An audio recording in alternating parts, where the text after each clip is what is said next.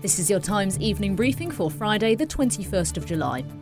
The Mayor of London has stood by his plan to expand the ultra-low emission zone to more of London, despite it being blamed by Labour for contributing to the party missing out on Boris Johnson's former seat. Labour came second by 495 votes in the by-election yesterday, meaning Steve Tuckwell won in Uxbridge and South Ruislip. Labour did win in Selby and Ainsty, and the Lib Dems won in Somerton and Frome. Professor John Curtis, expert in politics at the University of Strathclyde, told Times Radio what would happen to Conservative numbers if there was a similar effort to vote for whichever non-Conservative candidate was most likely to win at the next general election. We're basically talking about the Labour vote being squeezed by about 10 points in Somerton and the Liberal Democrats being squeezed by about 5 points in Selby and in Uxbridge. Now, that could certainly increase the tally of Conservative losses by maybe a dozen to 2 dozen, something of that kind of order. Around 3,000 asylum seekers could be living on a barge or in former military sites by the autumn in a government bid to cut back on using hotels. Around 500 migrants will be housed on the Bibby Stockholm barge, but when the first group will take up residence has been thrown into doubt, with officials unclear on an exact timetable.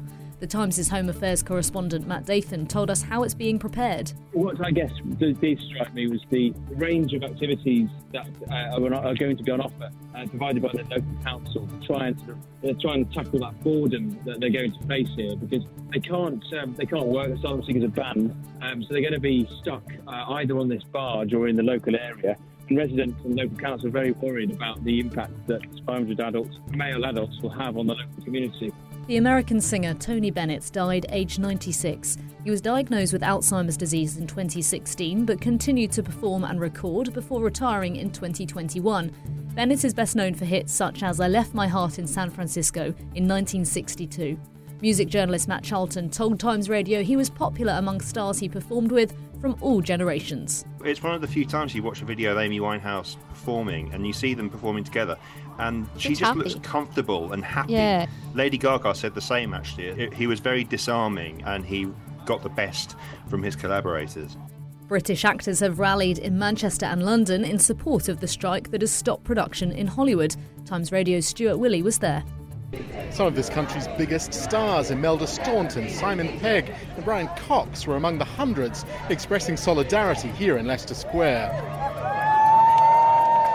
A week ago, American actors joined writers on strike, paralysing film and television making. The British actress Golda Rosheuvel, famous as the Queen in Bridgerton, told me, as well as pay, the strike is about the impacts of AI. The little whispers that I have heard frighten me. So I think, the more discussions we have and the more transparent we are about AI and the future, the better. The Equity head also vowed that the UK would not be used as a backdoor to undermine the SAG-AFTRA strike and echoed concerns over AI. For more stories like this, listen throughout the day to Times Radio.